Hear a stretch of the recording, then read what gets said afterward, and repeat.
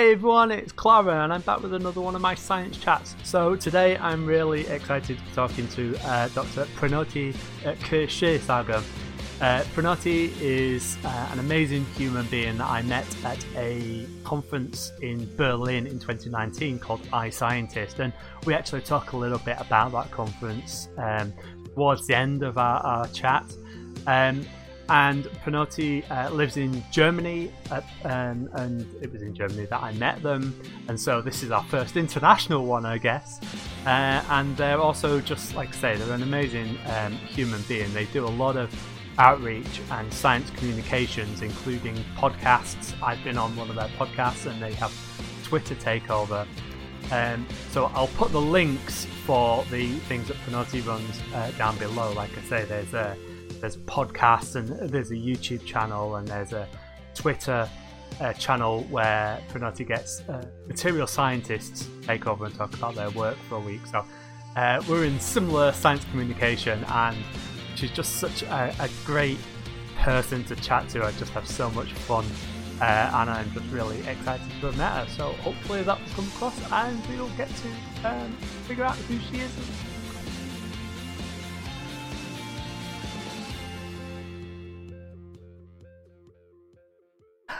Hey, how you doing? It's good to see you. So thanks so much for joining my call. How are you doing tonight?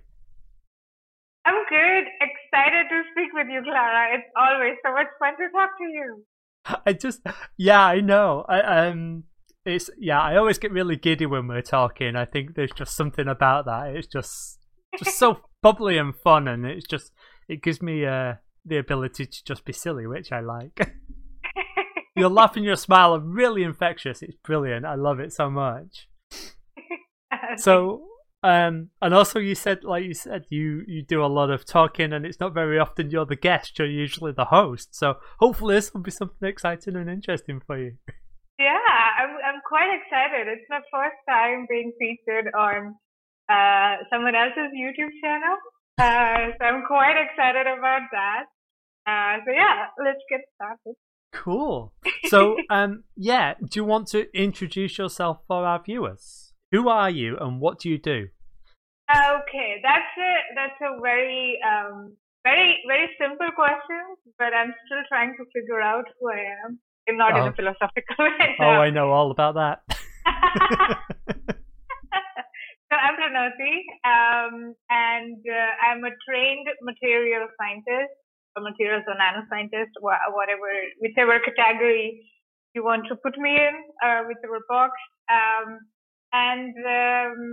So my master and PhD work both was about in the nano scale, fabricating or creating nanomaterials, and then making use of them, characterizing them, playing with them. Basically, you know all about it. And now I am a product manager at a scientific publishing house, so Springer Nature. I hope you know about Springer and Nature. Well, I do at least, yeah. I mean, they're known for books and some journals here and there and stuff like that. So yeah, I'm a product manager there for one of their databases, which is a research tool for nanoscientists to make life easier when you're looking for information and stuff. So that's the day job, and then the other side of me is more into like science communication of sorts. So I have a YouTube channel. We create podcasts on a regular basis, and there are a bunch of things that are going around. But I'll stop now with introducing myself. Otherwise, I'll just ramble on. No, it's nice to hear. It's good, and it's like I say, your enthusiasm for everything you do is really good. And you're right, so you're a material scientist, which is really nice, because I met you at a conference, and it was a general science conference, and usually when you go to a conference and say I'm a material scientist, people go, "A what?" And you actually know, which is really good. Yeah. So what sort of materials were you researching? What sort of what was your field of research when you were doing your PhD on a kind of not two in-depth material scientists to material scientists, sort of, for people that maybe aren't as familiar with the field. Yeah, so I worked with a bunch of nanomaterials, all some or the other forms of carbon. So the most common, I guess people will know graphene, the wonder material of the 21st century. Yay. I work with graphene. I also work with rolled up graphene, so carbon nanotubes, basically, or carbon nanostructures, whatever you call it. I also worked a little bit with polymers, so P.PSS. Polydimethyl.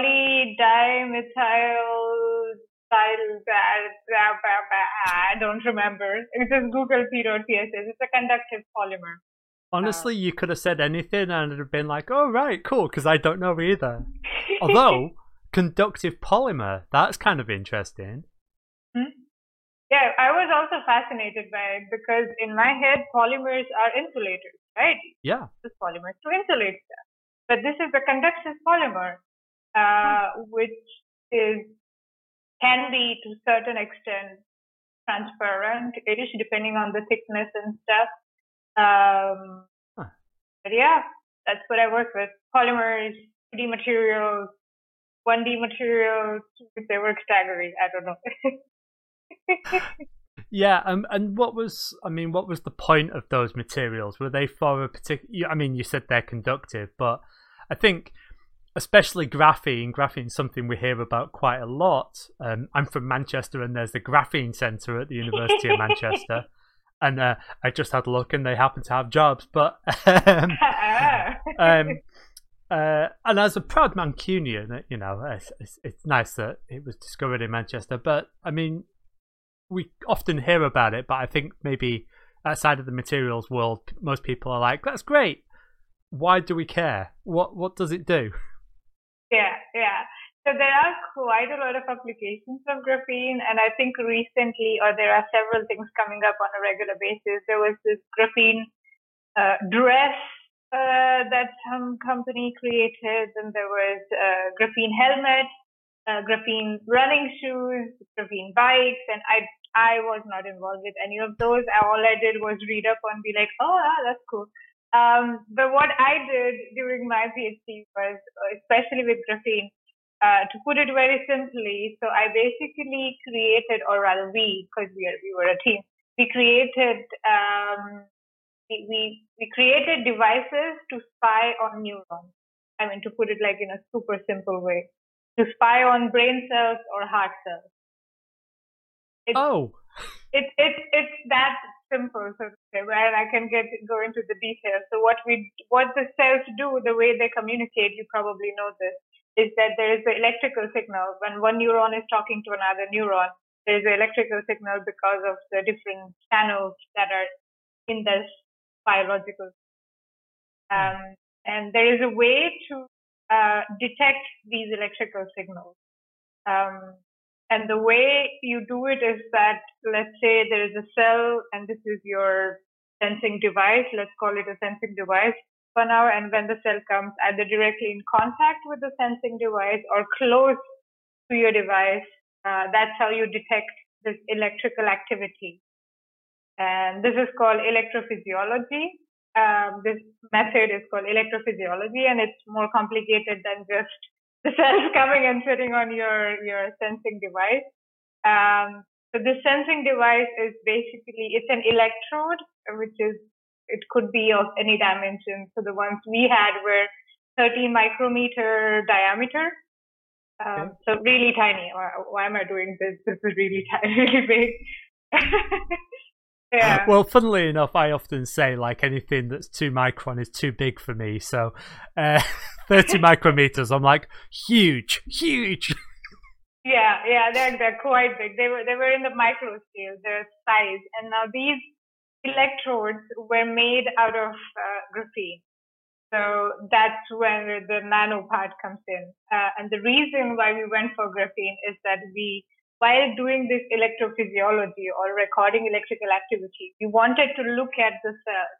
We wanted to see which cell are we recording from, how far is it, best case scenario, how far is it from our electrode, and do more, like get to know more about the cells and how they communicate, how they interact with each other. And that's why we need a transparent electrode, so that even if, because when there is a cell sitting on top of your electrode, you can't really go with the optical microscope from the top. You have to go from the bottom. That's the only way to look at this interface between the electrode and the cell. And that's why we needed transparent electrode. That's why we went for graphene, and to some cases also carbon nanotubes. And then, of course, graphene itself was not enough, because graphene has really good conductivity in plane, but out of the plane is where it gets a bit wonky. And that's where we needed this conductive polymer, so PEDOT-PSS. So we coated our graphene electrode, or decorated, however you call it. We decorated our graphene electrode with PEDOT-PSS layer, so that graphene is still conducting, but the majority of cell signal picking is happening by the PEDOT-PSS, because they are better in conducting the electrical signals, or picking up the signals, basically. Oh, wow. Yeah. That's really cool. Huh. Yeah.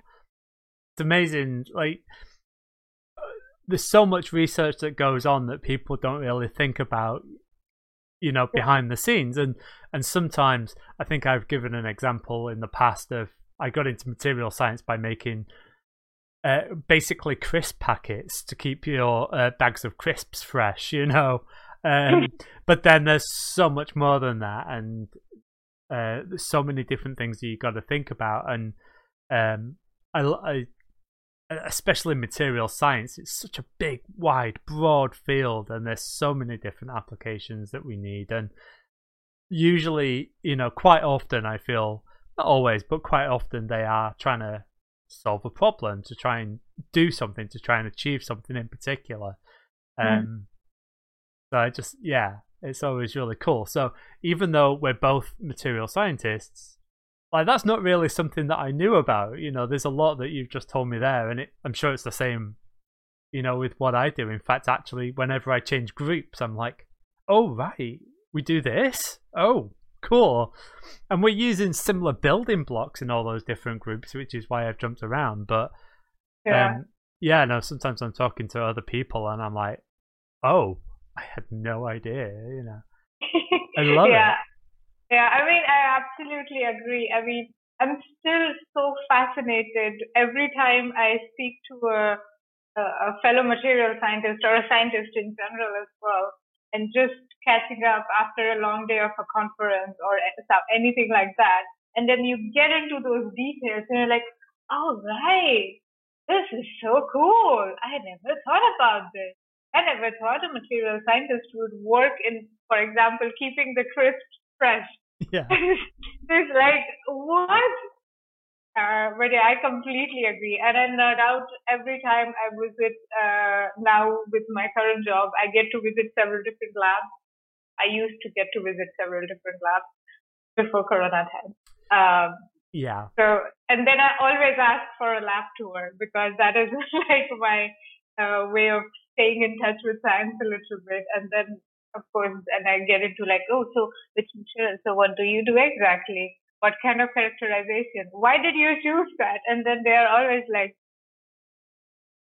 okay, we can tell you more about it, absolutely. But it's so cool. I'm always so fascinated by visiting these labs. It's so amazing. Yeah, and it goes to show that science will get. I want to talk about two different things at the same time here, so I'm just gonna pick one. But we'll come back to your day job. But it shows that there's so many different routes that you can go into from science, and so many different things. And also, you're working for a publisher, and people just sort of assume that, oh, you've done writing or English or editing or whatever, and it's like, no, actually, it's scientists doing the science editing a lot of the time. Yeah. But the other thing is that, I think this brings us really nicely into the science communication side of it as well, because so you have a channel, a YouTube channel, and you have a Twitter feed, and you are highlighting material scientists and getting them to talk about their material science. And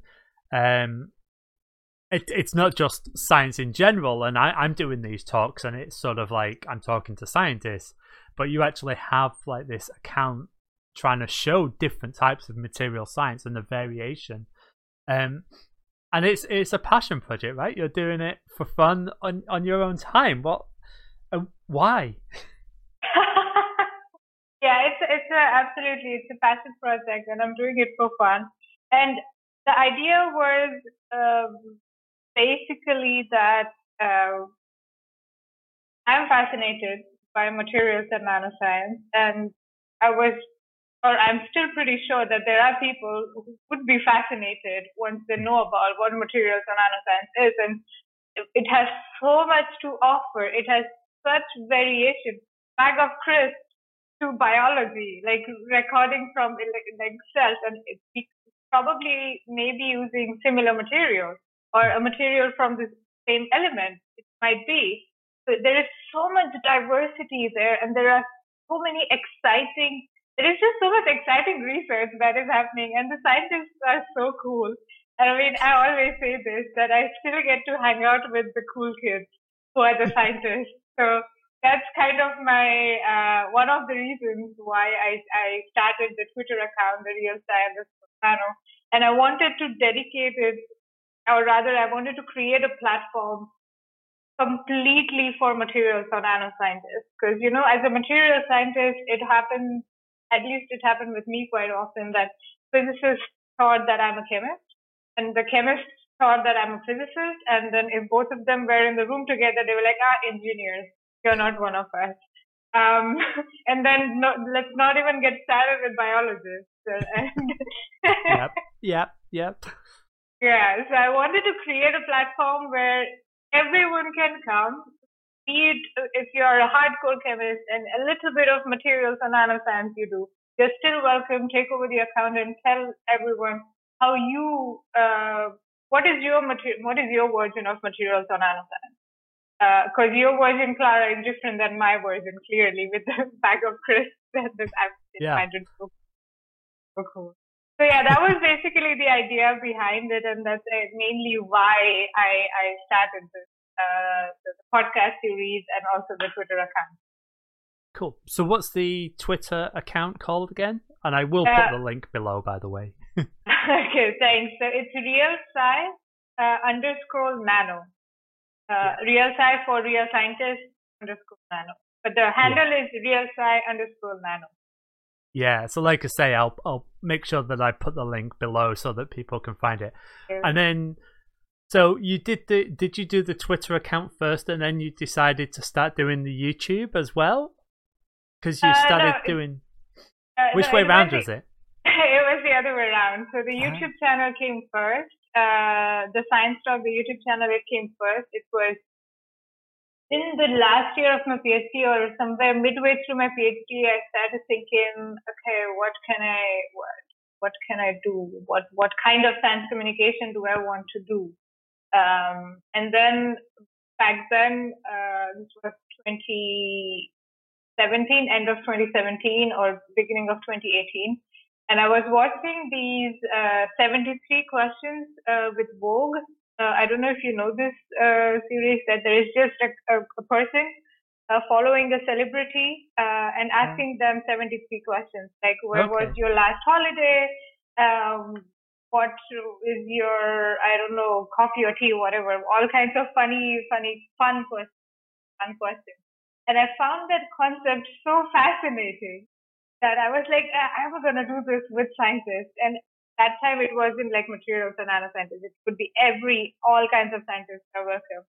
So that's basically how the YouTube channel started. That I want to treat scientists as if they are celebrities.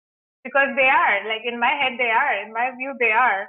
So that's, YouTube channel is my way of showing people what goes on in my head to a certain extent. And then there were more and more themes that were developed and that started like, so the 73 questions with Vogue equivalent became 42 questions because, well, 42 is the answer to everything. First, then we developed My First Science. Then there is In Other Words. Then there is Listen Up. And now there is the Under the Microscope, which is the podcast series. So yeah, that's basically, that was your question, right? Sorry, I digressed quite a bit here. I love that you dropped in a 42 reference. I think, if I'm remembering correctly, today that we're recording this, today it's the 42nd week. Yeah, it's I think it's an anniversary of the Hitchhiker's Guide to the Galaxy coming out as well. I believe. I think I saw something earlier today. So the irony is, the coincidences are strong today.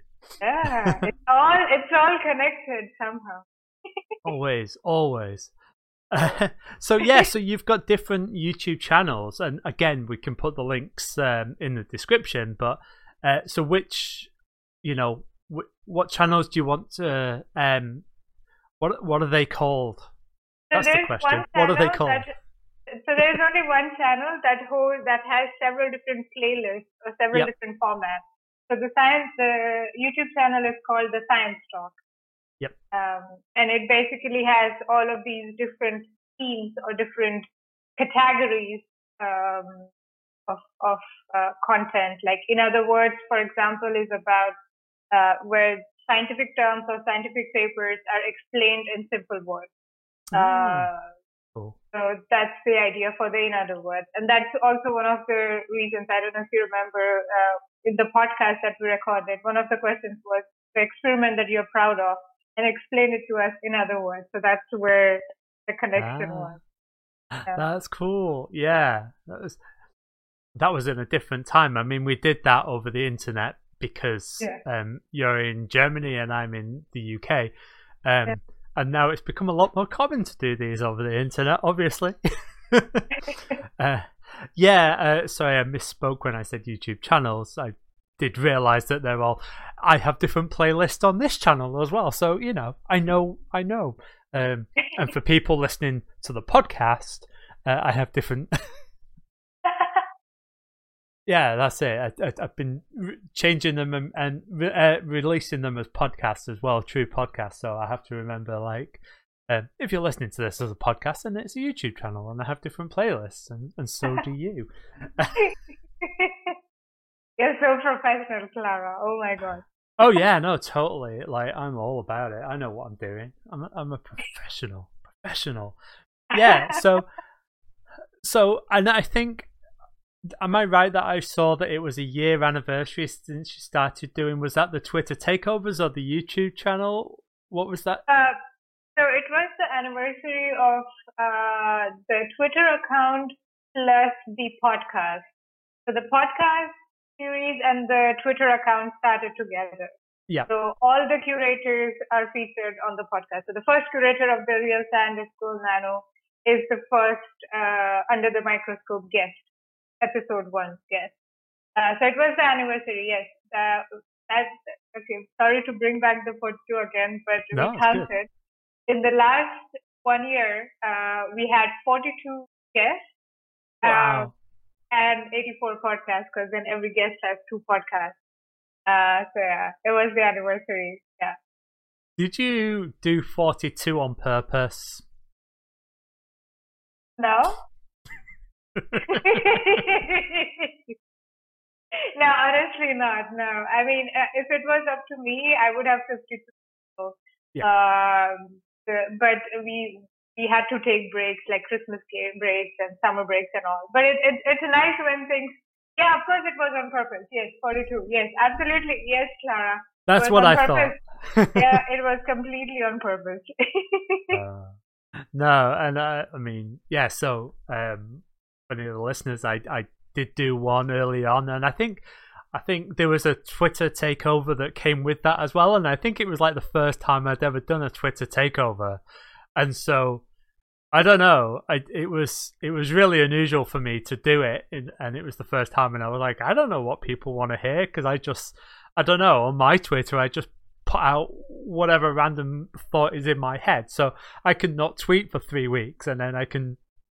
Yesterday I put out pictures of my plants, you know. So I never know, and I felt like, oh no, I have to have content and what sort of thing, and I want it to be right, and then I started making pictures. I wanted to explain everything with pictures.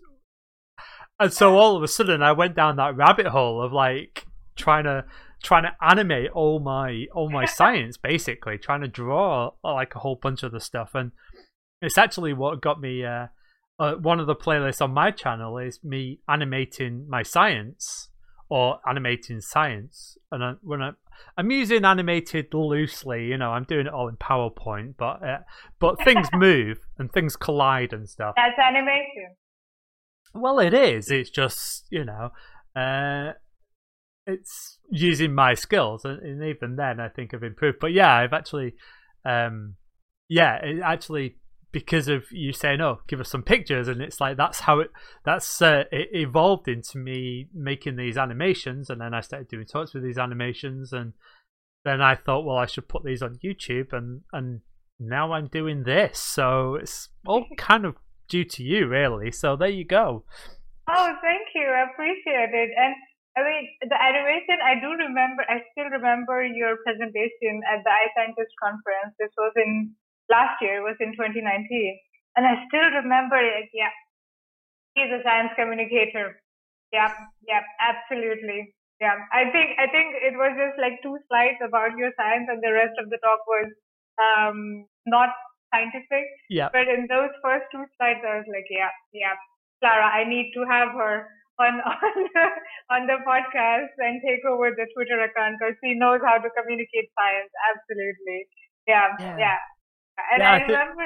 Sorry, go ahead. Oh, sorry, go for it. No, please. I still remember we were trying to come up with a title, and then you came up with playing snooker with atoms, because that was the best way to explain what you do. So. Yeah, I still love that title. I've got like 2 that I've been using. I've been using the same titles for a while, and one of them was that one, and then there's another one that I've been using for a little while. It's one of those things. I've got like two titles, and then 2 photographs that I use for all the publicity. Like anytime anyone's like, "Have you got a picture?" I've got 2. And I use the same ones, and my hair is like completely different colors and completely different. In fact, one of them I don't think I've even got most of the tattoos, but it's like I'm not taking pictures. You should take pictures. You should take more pictures. No. Just for fun. I don't know. I never like what I see. I don't mind doing videos, but I don't like what I see in terms of photographs. I never have. It's just part of me. I'm notoriously camera dodgy, a notorious camera dodger. But I should get some more at some point, just because, you know, like I say, I think my hair looks so different now that I really need to update my pictures just because of that.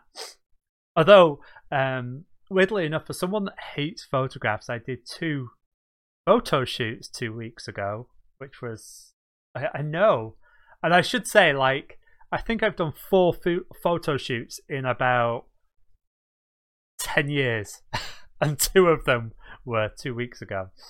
So you will definitely have some pictures, some new pictures, more updated pictures. Well, no, because they were one was for an art project for a local artist, so that was it was different. And the other one was for a magazine. In fact, it was for Nature. So. Oh really? Wow! Well, that picture you can definitely use, I hope. Yeah, I don't know. I think it looks. So the photographer who came was awesome.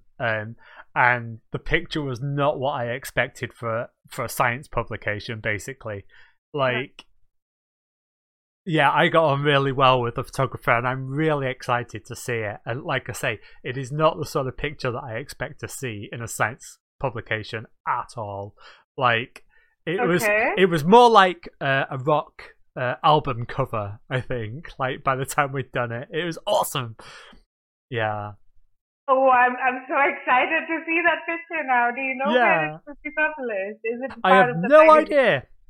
Oh, It'll be at okay. some point. I think the photographer's got to send it over, and I've not done the interview yet. But yeah, so it's kind of. But yeah, I'm really excited for that. That should be really cool. I'm super excited to see that picture. Oh, now the hype is up. Well, the funny thing is, like, usually if people come in and they want to photograph you in the lab, and so it's like, oh, can you put a white lab coat on? Can you look down this microscope? Can you look interested at this machine?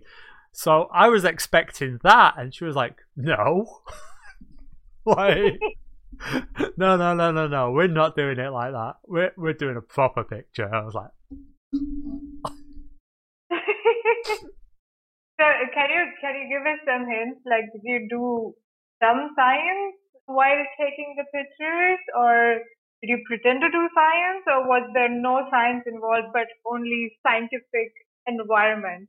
I was sat in front of one of the machines in our laboratory. So Ah, okay, okay, yeah, all right. but I've got my feet up on a desk and all sorts. It's great.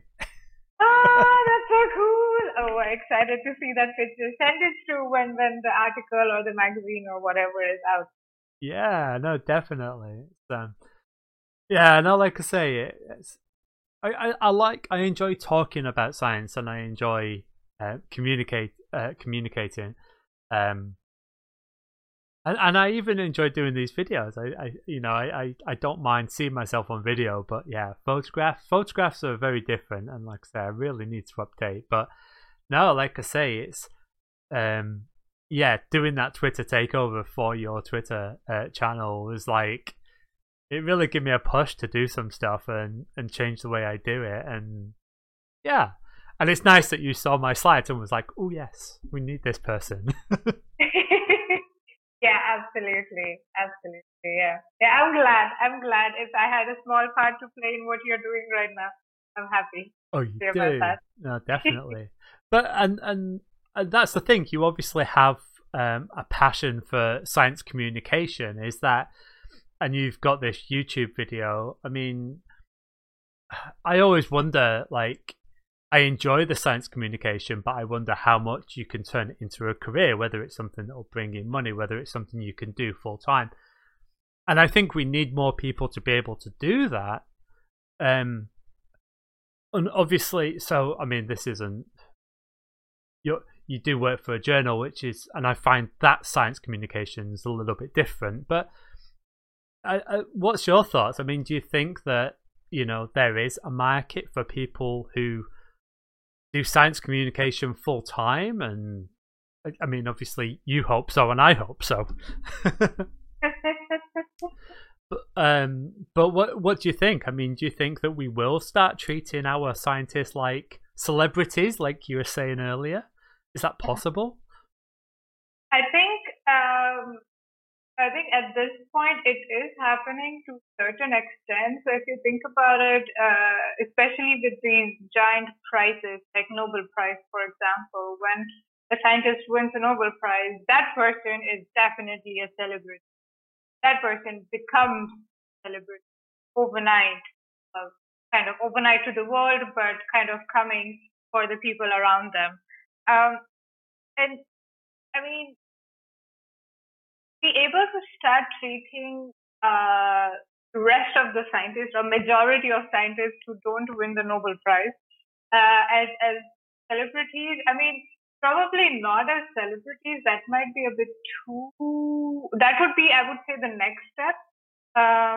But the first step would be to see them. First of all, see them, recognize them, and then look at them as human beings. Because human beings who do extraordinary things. I mean, a scientist's life is fun, but it's also hard. It's not like it's not a cakewalk. It's really, really tough. And I feel that people need to recognize that, or rather, we as science communicators, we need to tell people that it's feed scientists around you, recognize scientists around you, and raise your kids to be interested in science. And if they do want to become a scientist, encourage them and let them do it, because then it comes to full circle. I see that as more of a that's the direction that I would like to see we are headed towards. And regarding the other question that you mentioned, or the point, if science communication can become a full-time employment or enough to sustain, to start there. I think in Germany, it's still, we are still a bit away from it, because in general, that's just my feeling, that's just my observation. People, not just when it comes to science, but all the other stuff, just being present on digital platforms. So that is something which is a lot of people are not that keen on doing. But having said that, we do have quite a bunch of amazing science communicators in Germany, like Maisi, she mostly does science communication in German. And she just, I think last week or 2 weeks ago, she won the most prestigious honor from the president of Germany. So science communicators are being recognized. But making it a full-time employment, I feel that the universities or companies or institutions, research institutions, they are still yet to uncover the power of science communication. They are yet to uncover how cool it is. And I'm generalizing it when I'm saying that but this is very, it changes on a regional basis.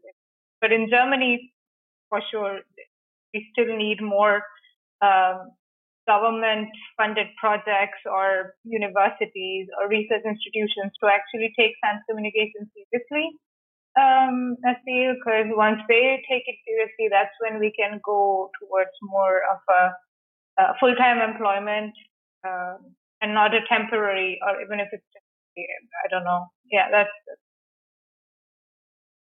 It's interesting what you said about people that win Nobel Prizes, because there's no doubt that the people that win Nobel Prizes, I mean, that's so prestigious, and there is that sort of prestige and celebrity status with that. But I know, and this is in no way diminishing the work that they're doing, but I know that I've seen a couple of Nobel Prize winners speak, do, presentations, and it's quite dry. And like say, it's in no way diminishing the science that they're doing, but I'm not sure that they're science communicators as such. I think they're very much got this researcher, and that is a generalization, and I'm sure there are some people who do amazing, really fun, but I know that the few that I've seen have been, it's been quite dry, I think, is the thing. And I was actually chatting with another guest on here about the future of teaching as well, the future of lecturing, because I think if you're a good science communicator, surely we want our science lecturers to be good science communicators. And I don't know about you, but I had a whole bunch of bad ones. Amazing people, very smart, very knowledgeable, but very dry. And we were talking about, trying to, and so I think we should be taking this more seriously, because I think if we encourage our future lecturers and our future teachers to do this outreach, and we recognize those skills, then there's more likelihood that they'll go into maybe teaching or lecturing. I don't know what you think. I mean, yeah, that's a very good point, and good that you brought it up, Lara. I mean, you're absolutely right. Being a scientist, I mean, one of the responsibilities, especially in the academic setting, if you're a scientist, is also to mentor and pass your knowledge on to the next generation. And a lot of this is also about, if you're teaching class of 50 or class of 100 or class of 200, you're communicating your science. You might call it teaching, but in a way you are communicating science. and they will be graded. There would be exams, all that thing. But at the core of it, what you're doing is you're communicating science. So as a teacher, you absolutely have to know how to effectively communicate science, because being a teacher, I think, is a huge responsibility. And I have utmost respect for all the teachers, especially with the current times, like going virtual and trying to figure out Zoom and trying to figure out how to record lectures and stuff. It's a tough job. And what makes it even a little bit easier is that if you have been trained to communicate your science, if either it comes to you naturally, or the university tells you that, okay, Clara, you're going to take 5 classes teach 5 classes next semester. We feel that you should take this science communication workshop or a lecture or whatever, so that we train you to make sure that your life is slightly easier, so that you know the tools and tricks and some little bit tricks here and there. So I think teaching is extremely important point to consider when we are talking about science communication. Absolutely. Completely agree. Yeah, and I feel, and again, I don't know what it's like in Germany, and again, it's a generalization, but I feel like in the UK, it's generally that you're a scientist and then you have to teach, and I feel like you're not given the time to really develop it. You either have a heavy workload or you don't have the time. You're not given those courses and those skills, and for a lot of people, I feel like it's more of a burden to teach than it is something that people want to do in terms of university, in terms of science. And again, that is a generalization, but it seems like it's like, well, if you're going to do research, you're going to get this grant, you have to commit to doing some lecturing. Mm-hmm. Is it similar in Germany? I don't know if you know. So if you get funding, then you have to teach? Yeah, or rather just that, a lot of people that are lecturing in the universities in science in the UK, I know that a lot of them are doing it because they have to if they want to carry on doing their research rather than because they want to. Yeah, I don't know much about the system itself, because I kind of got out of the academic system or research right after my PhD. Or before my PhD actually. But from my understanding, if you're employed by the university, and most of the universities or all universities in Germany are state funded or like funded by the government. And if you are funded by the government, then you have to do some sort of teaching. And it depends then if you're a junior lecturer, if you're a full professor, a junior professor, or a full professor. Because in Germany, I think in the UK, you have this associate, assistant, professor to a certain extent. So in Germany, yes, you do have to teach if you're employed by a university, which is the case for most people. And I mean, I just feel that it's more of a, I don't know if it's a burden, but in some, most, I don't know, I'm generalizing it. I'm trying to be as politically correct as possible because I don't know much about it. But I can imagine it being a burden for people. And I feel that if you just, while you're training to be a scientist during your master or during your PhD or during your postdoc even, if there is certain way that the system is like, okay, this is mandatory for you to take this one course of teaching or science communication, or call it whatever you want. And then you take that course, and after taking that course, you know the basics of it. And after that, you make an informed decision that, okay, as a scientist, I don't want to do this. As a scientist, I do not want to teach. As a scientist, I do want to teach. So I feel that needs to be there, because right now, if you are a professor, you have to teach. So we are in that, like everyone has to do the same thing. But I think the system can be a bit more flexible. If we can go towards a bit of solutioning that, okay, Clara says she does not want to teach, Pranoti says she wants to teach, then there are different sets of KPIs set by the university for Clara, who is a scientist, a very good scientist, but doesn't teach. Pranoti is a good scientist, kind of good scientist, but is teaching or something like that. I feel that that's very, very important. And that then goes together with having like making paying your rent while communicating science. That's like it comes down to that. That if it is integrated into the system, if it is part of the system, the science communication is part of the system in some or the other way, then there would be more possibilities for science communicators to also grow and more avenues for them also to pay their rent with science communication, tying it back. Yeah, I think I probably didn't put it very well, and I probably like I say, no offense to any lecturers that are watching, because I mean there's some amazing people out there, but I know, I mean I am well aware that I've had lecturers and they've had no formal training in teaching or science communication. I know that it's something that they've had to do, but there's not been that training. There's not been that formal thing. And I think in the UK, more and more, we're expecting people to have some sort of formal qualification. If you're lecturing, then you should have done this course. But I know that a lot of people that have been doing it for a while aren't. I think it's only really new people coming through that are getting that training.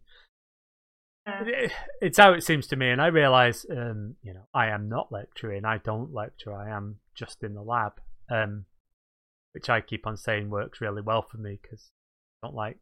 It means that I don't have to worry about a schedule. I'm not very good with, but at the same time, I have lectured. I did during my PhD, and I really enjoyed it. I was doing labs, and it was really good fun. To be honest, Oxford's a weird place to lecture. I think I'd like to do it, but yeah. It just works slightly different in Oxford compared to the rest of the UK, never mind, Europe. Oh, okay. I did not know that. Yeah, Oxford's unusual. It's a bubble in itself, huh? Oxford, and yeah, it is. It really is. So, I mean, talking of science communication, obviously a big thing for people if you're doing research is to publish. And so you're working for, a rather well-known publisher, I'd say. So what is it that you're doing? You talked about managing the databases. What's your day job? Yeah, so I work at Springer Nature. So Springer is mainly known for books and Nature is mainly known for the journals.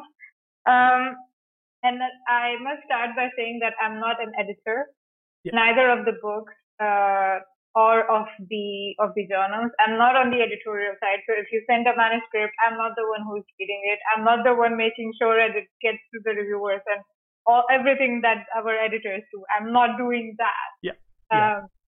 What I am doing, so my job title is Product Manager, Nanoscience and Technology.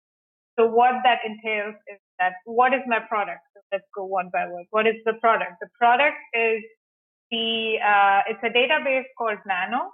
So the URL is nano.nature.com, and it's made by Nature Research. And the idea is to bring all the information about nanoscience and technology under one umbrella.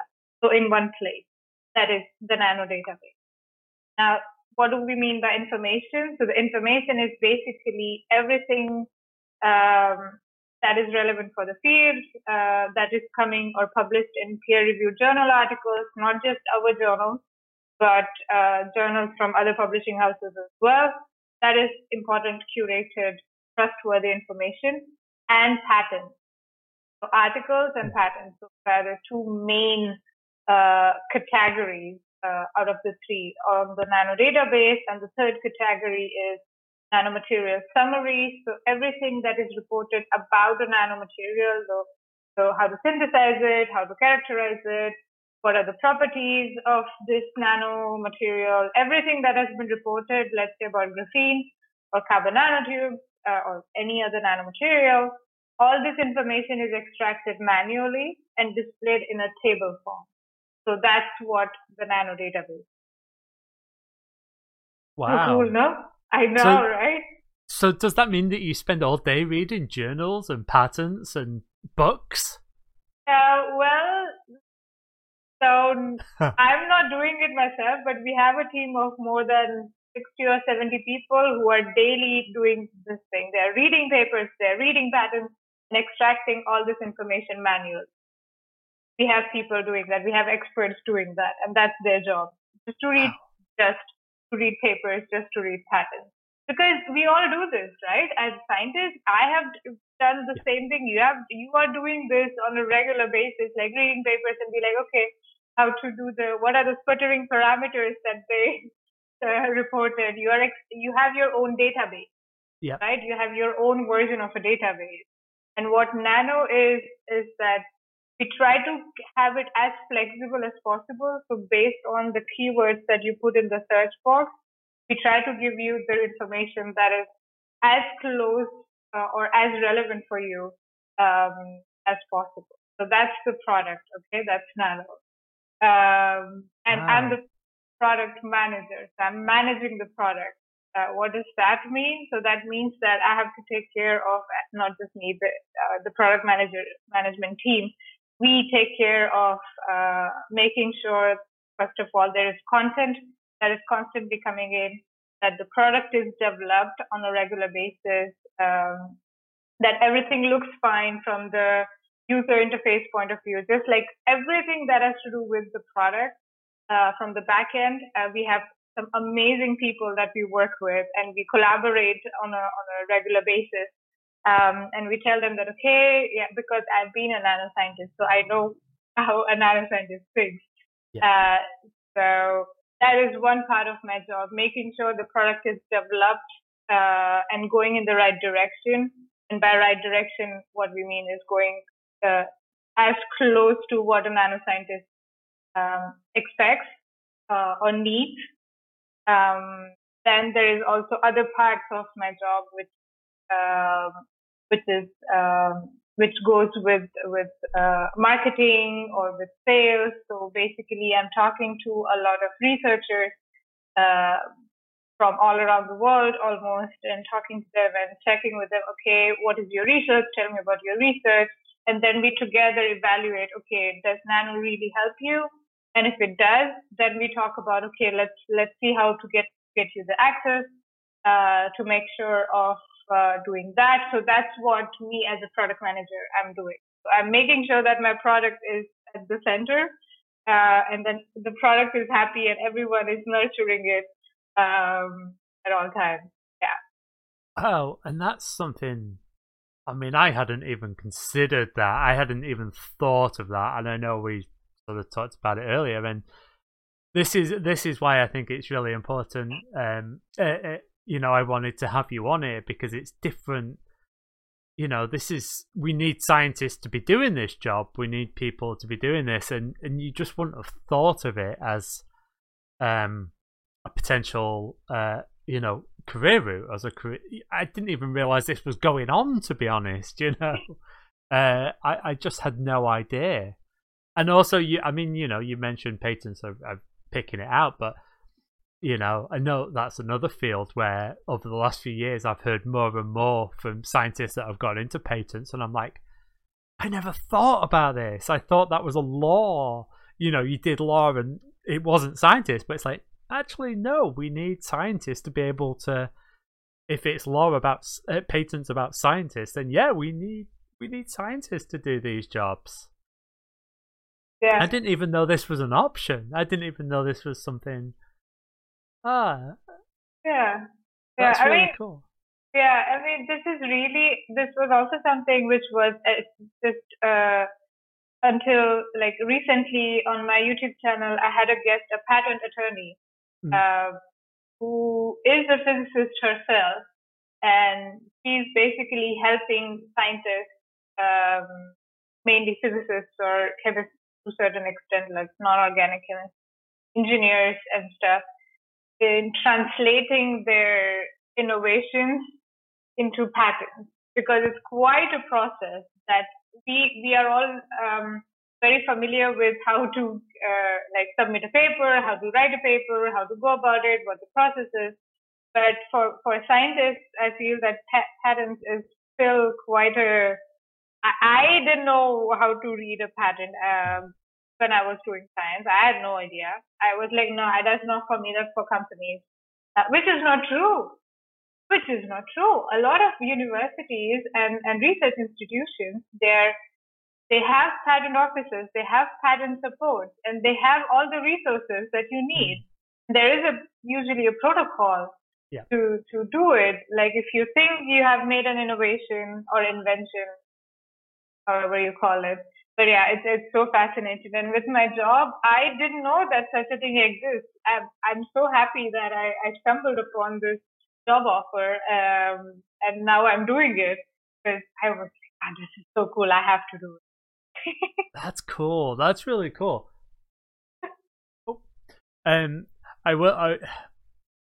Yeah, you're talking about the pattern, having been the scientist going through that and being told, like, no, broaden it out. No, it's not. Yeah, they want you to write it in a very different way than a paper. Mm-hmm. Yeah, it's an unusual process. Maybe one day I'll even make some money from that patent. Who knows? But be nice, wouldn't it? Yeah, absolutely. Yeah, cool. So, I mean, I think I've got a really good sort of overview of what you do and also your passions with the science communications and stuff. Obviously, we met at the iScientist conference, which is I mean, it's an international conference, but it's based in Germany. So last year it was in Berlin, and so it was great to meet you. I know that you've just done am I right that you did an interview with the iScientist people recently? Yes. I did. So this year, this was the fourth time the iScientist was taking place. So the first edition was in 2017. It was in Berlin. 2018 and 2019 was also in Berlin. 19 was where we met. And 2020, this last month, the iScientist took place virtually. It was supposed to happen in Konstanz, so to the south of Germany. There's this beautiful city or town place. I think it's a city. A city? Okay. I think so. Okay. In Germany, I mean, if it's a city, then it's called a city, like Mannheim City, Heidelberg. And I don't remember seeing Konstanz city, but maybe it's a city. Sorry, Konstanz people, if you think it's a city. A beautiful place called Konstanz in the south of Germany. And recently, before the conference, I got in touch with the organizers because, again, fascinating. I found it super fascinating that, first of all, these are mostly PhD students or master's students who are organizing this conference on the side. And this is something also when I was part of the organizing team in 2018, I did as well. And I basically wanted to give them like an hour or two of just like, okay, let your guard down and just talk about the conference because it can get quite stressful. So we recorded a nice video with them where we talked about what iScientist is, who is attending it, what can the people expect when they're attending the conference, and two more questions, I think, which I don't remember now. But yeah, it was quite fun. Yeah. Yeah, first of all, Konstanz, the winter markets, the Christmas markets in Konstanz are absolutely beautiful. They're some of the best. So I lived in Zurich for 4 years, and so Konstanz wasn't that far away. It was just on the other side of the German border. So we went there quite a few times, and so absolutely beautiful. There's they have this big, beautiful lake, and they set the sort of Christmas markets up in the middle, and it's all lit up with these fairy lights and candles. It's just, it's fairy tale, which is great. So sorry, just fond memories there. Oh. Yeah.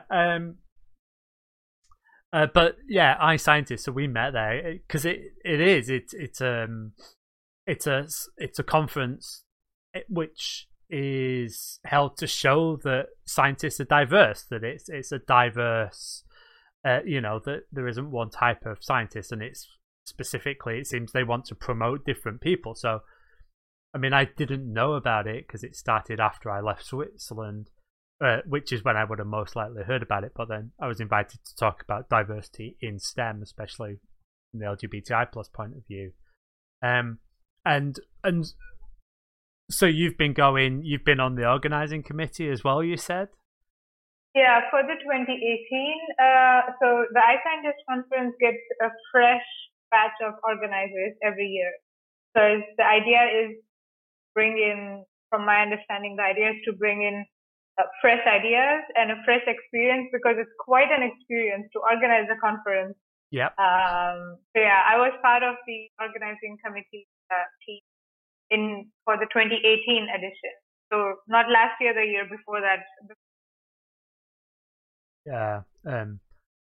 Yeah. Currently organising a conference at the moment, so I know all about that. Yeah, which is also going to be virtual. You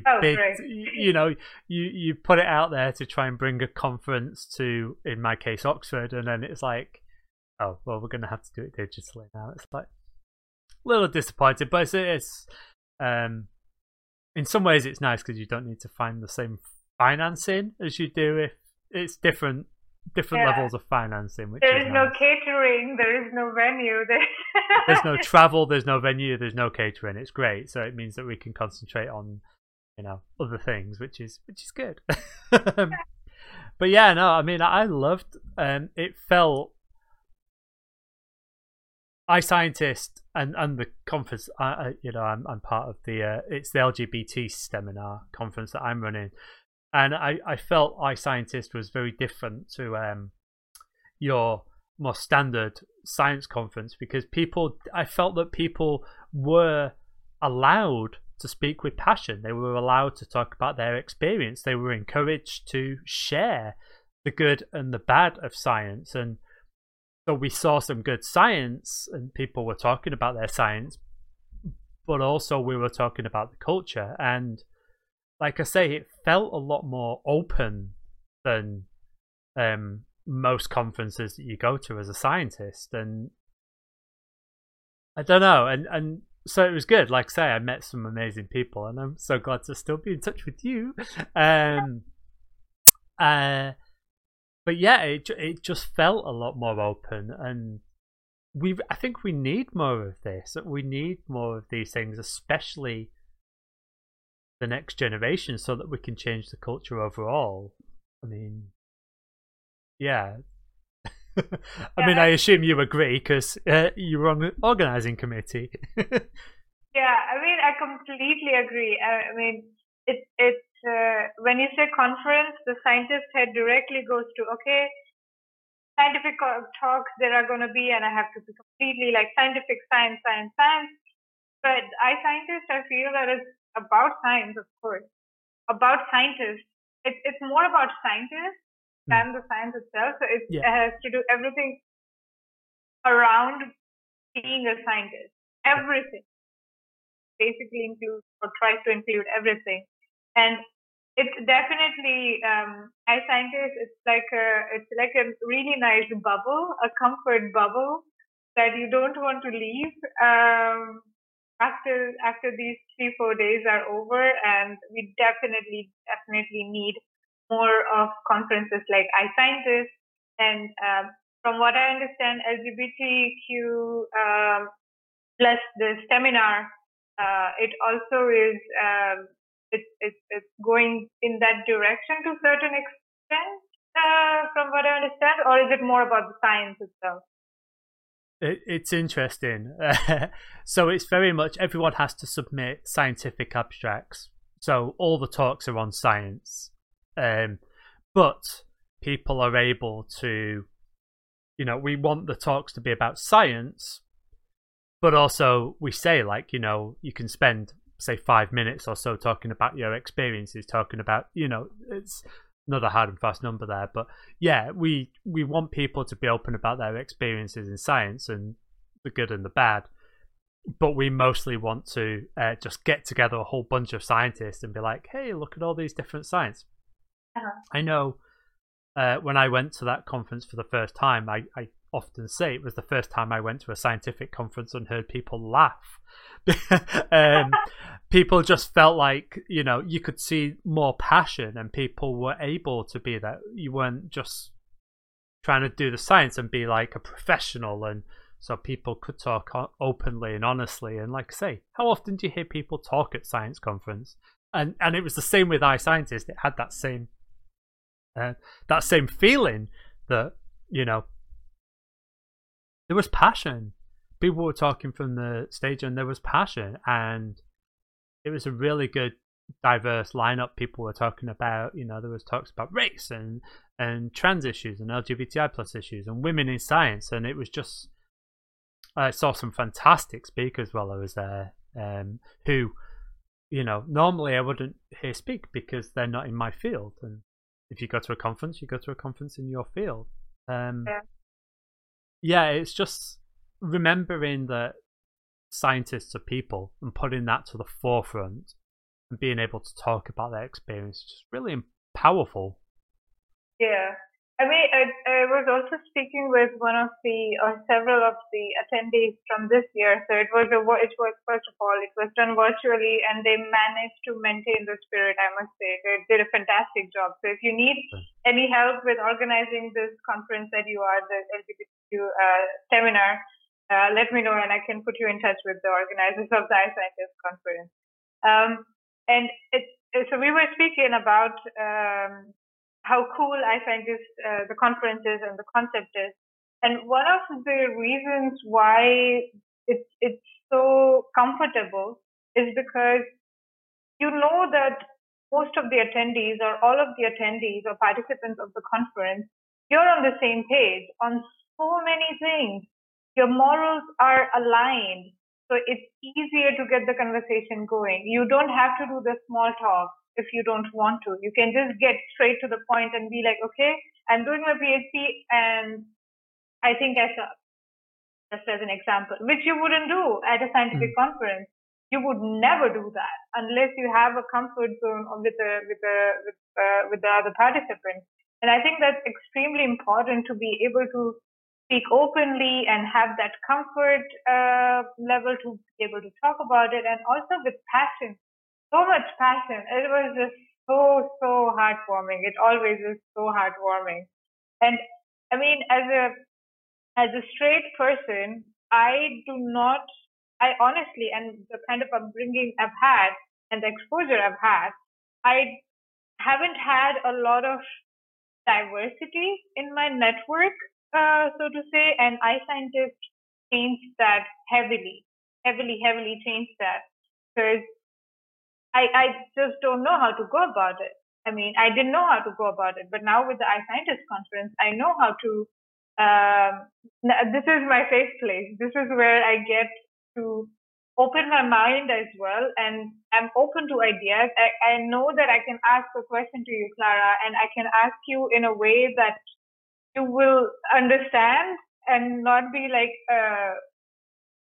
hey, what? Which is probably I won't even ask my other friends.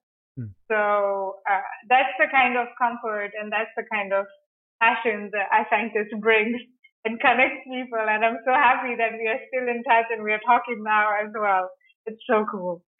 It is.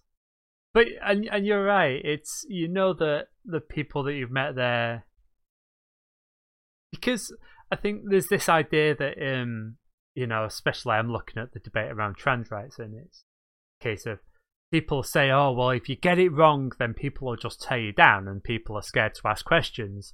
And I think having that sort of environment where people know that they can ask questions. I mean, you know, and I'm part of a few other groups as well, that part of this group, Tigers in STEM. And because, you know, I've grown up in the UK as a white person, and so and there's certain things that I need to ask, and because I need to learn more, I need to know more, and I just don't have that experience and that perspective. And it's great to have these groups where you can actually if people genuinely want to learn, to improve, to make things better, we're not going to tear people down. We're gonna answer those questions. If you're genuinely asking for the genuine reasons, for honest reasons to make, then we can speak about it. And so it's really nice to hear that, like you say, iScientist, I mean, there's so much passion at that conference. I mean, the number of times I heard, cheers and, the audience erupts when someone says something in one of their talks or in the response to a question. I think there was one question that I answered and everyone just started shouting. It's like, yeah! And it's like... and normally it's just a very polite clapping, and so, like I say, people genuinely care. But it's awesome that things like iScientist exist and other conferences, and I'd love to say that. So I think, the LGBTQ plus seminar, it's definitely for LGBTI plus people. That's what it is. Whereas iScientist is more about scientists, and it's a bit broader, and I like that. I like sort of looking outwards. I still think we need our own small pockets of things, I mean, like, there's a Black in STEM conference. We still need those sort of things. But it's nice to also be able to meet other activists from other fields and discuss and open up and honestly make friends, but also make contact as well, mate. It's a great conference. It's really good. Yeah, I'm so glad that you feel the same way about the iScientist conference. You're all giddy and like, haha. So it's really nice. Yeah, it was just really sad when I was leaving because I knew that I don't necessarily have the funding to be able to travel to Germany to go to that conference normally, and it's like, it's this idea that you've been to it and it's like, oh no, like, I might not be able to come back, But it's nice. I mean, I've been to a few different conferences, and like I say, there's the LGBT seminar. I think that's great. And then I've been to a few other conferences. I went to one in North Cyprus at the end of last year as well, and it was that same sort of thing. It was that, I mean, that was more general. That was academia. And it was LGBT and academia. But there are more of these conferences, and you're seeing them in all different places, and it's great. But at the same time, it was like, oh no, what if I can't come back? And then, of course, this year it was digital. It's like, oh, I could have gone to that, but I was so busy trying to prepare the lab and open up, and it's a weird year. Yeah, 2020 doesn't count. No. For all the bad things, 2020 doesn't count. From 2019, we jump straight to 2021. Yeah. For all the bad things. All the bad things. All the good things, yes, 2020 counts. Yeah, and there have been good things as well, but yeah, definitely. So I'm gonna sort of let you go shortly on here, but I wondered if there was anything that you wanted to talk about that we hadn't covered. I mean, maybe there's not, but maybe there's something that you are really happy and excited that you want to talk about, whether it's science or diversity in STEM or whatever, or your job, but maybe you've covered it all. But if there's anything else you'd like to talk about, well, that doesn't have to be. So I would like to say definitely that I didn't know what to expect, but I think we covered everything: science communication, my job, my science as well. After so long, I got to speak about my science. It was so nice, and talked about iScientist as well. Always great, great speaking about that as well. Other than that, well, I don't really have anything that pops in my mind. I can talk about something that I'm working on at the moment. Oh, that'd be exciting! Yeah. Which is mainly focused. And I did like a trial run of it at the iScientist conference last month. So I'm basically putting together like a scientist brand building toolkit, and I would actually like to know what you think about it. So it's basically to establish a scientist digital presence. so that they are more discoverable, or they are more either be it for science communication, be it for professional reasons, whatever. So I'm trying to put together these workshops or trainings on how to make the most out of Twitter as a scientist, how to get started if you're interested in science communication, or how to ace your LinkedIn presence, for example, like how to get the most out of LinkedIn, basically. So I'm trying to put together these trainings or workshops mainly for scientists. I don't know if there is such a thing that exists. I don't know, but I'm trying to put the toolkit together. So I call it Scientist Brand Building Toolkit. That's what I'm working on. I actually would like to hear what you think about it. Yeah, no, absolutely. I think it's really important, especially at this moment in time. We always hear about the professional side of it, like the papers and the conferences. But yeah, I mean, you're right. Like, I mean, Twitter is. I know so many scientists from Twitter now from different fields, and I'm pretty sure that I've had conference invites because of things like Twitter and LinkedIn. I think it's a really good idea, and yeah, I'm absolutely happy to talk. And even if there is one out there already, and I don't know that there is, but if there is, I'm sure you'll do it better anyway. So, yeah. Thank you. You're so sweet. Is this a passion project, or is it something that you're doing yourself on your own time?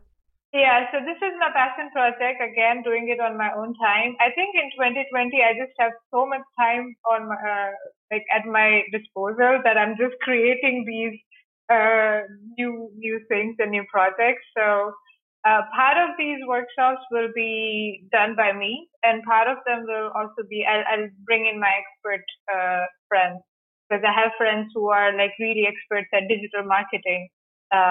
So their perspective is also really fresh, and their perspective is also kind of new. So I'm kind of trying to blend different worlds to bring, at the end of the day, what I want is scientists are interested in building their brand or establishing their digital presence, that they have all these tools if they want to do it, or if and when they want to do it. If they want to get started with LinkedIn, if they want to get started with Twitter, okay, now is the time. Okay, just join our next workshop or next training, and then basically have all the tips and tricks that I could have used when I started off. That's the idea. Yeah, that's really cool. Yeah, no, I think it is important, and I know that I could market myself better if I, did it by the book and did it properly. There's certain things where it's like, even how you do your thumbnail on YouTube and stuff like that. I know, and also just tweeting more consistently and things like that. I know I could do so much better, but also I keep on flittering around and doing different stuff. So I'm just like, oh well, we'll see what happens. Yeah, I mean, I think it's a great idea. Yeah, thank you. I mean, this is also something that I'm also sharing with whoever is attending these workshops or trainings, is that, see, at the end of the day, the idea is to have fun. Are you having fun? If you have fun with tweeting once in 3 weeks, that's fine. Yeah. That's you. That's your brand. That's what you are. It's up to you what you want your brand to be, and you shouldn't just tweet just for the sake of it, or you shouldn't be active just for the sake of it. There should be a reason behind it. So as long as you're having fun, you create your own brand, you create your own digital presence. What I do is tell you how to do it, technically how to do it, and there's some tips and tricks here and there, how to go about it. But at the end of the day, it completely depends on what you want the brand Clara to be, for example. And I'm just thinking, we were talking about sort of teaching and research and on all sorts of things, but I think we've got this with sort of the scientist generation and people sort of my age and your age, and people just finishing and graduating, and we've got different tools as scientists. We've got different tools at our disposal, and we're doing science in a different way, and hopefully, with me and my YouTube videos doing the animations and stuff, this will all filter through into teaching. It'll filter through into research. I mean, we will have different ways of doing it, and I'm really, once we start to see, all these changes over the last 5 years, social media has been around for longer, but it's really sort of taken off. I'm really curious to see how different the environment in science will be in 5 years' time. Yeah, that definitely is. That's a cool thought. I mean, if you think about it, 10 years ago, the way people would find collaborators is at conferences. Yeah. But now I think it's already happening that you find collaborators and write research projects together and work on research projects together successfully by finding each other on Twitter or liking each other's tweet or retweeting or somehow. So this is like the digital collaboration, digital age of scientific collaboration. Like one aspect of it, of course, but there are so many other things that will definitely change for the world of science as well. So let's talk in 5 years and see. Yeah, but at the very least, though, what we're doing is that people are able to sort of listen to more stuff that's outside of their field, but also they're getting to see more role models. They're getting to see people like you. They're getting to see more people, and so hopefully it means that more people will feel that they do belong in science, and we're not pushing as many people out. And yeah, I'm excited to see the results. It's one of those things, like, you're doing all this cool stuff and it's like, I don't want to wait, I want it to be ready now. Yeah, I mean, I always say this, like, I want to live in a world where companies or universities don't need a diversity officer, because that's the normal. Yeah, you don't need what diversity. Of course we are diverse. Yeah, I want to live in that world. Oh, me too. How great would that be when it's just, yeah, I agree. I keep on saying with my youth groups, my success is when we don't need my youth groups anymore. When the young people that come to my youth group can just go to the other youth groups that are running, that have got the skills in the art or, drama or music or, hockey or whatever it is. My success is when I'm obsolete. So fingers crossed. Yeah. Fingers crossed, yeah. Near future, we have that future real soon. In our lifetime, at least. Let's hope for that. It'll happen. Well, thank you so much. Like I say, I'll put your links for your Twitter and your YouTube below. And with that, thank you so much for chatting. It's been an absolute pleasure. It was so lovely speaking with you, Clara. Thank you very much for giving me the opportunity. My first feature, yay! And it was a pleasure. It was so much fun. And it was just, it was a great excuse to talk to you again as well. Yeah, it's been a while, yeah. We should record more podcasts to find reasons to talk. Oh, we can do that. Yeah, absolutely. It was really nice. Take care, Clara. Thank you. Oh, thank you. Bye. Bye. Yeah, so that's Pranoti. Just so full of enthusiasm and excitement, and it's just a real pleasure to be chatting with her every time I do get the opportunity to, which, down the years has been a couple of times. I'm really grateful that she had the time to come on this podcast and chat, and I will release this as a podcast as well as YouTube. And it was just really great to be able to talk about the outreach that she does, as well as her research and her day job, and also iSciences. Like I say, it's a fantastic conference that runs in Germany. So with that, thanks very much. If you can, subscribe the channel. If you're watching this, or rather listening to this as a podcast, then follow me, I guess. I don't really know how it works, but certainly on YouTube it helps if you subscribe. And until next time, take it easy and bye bye.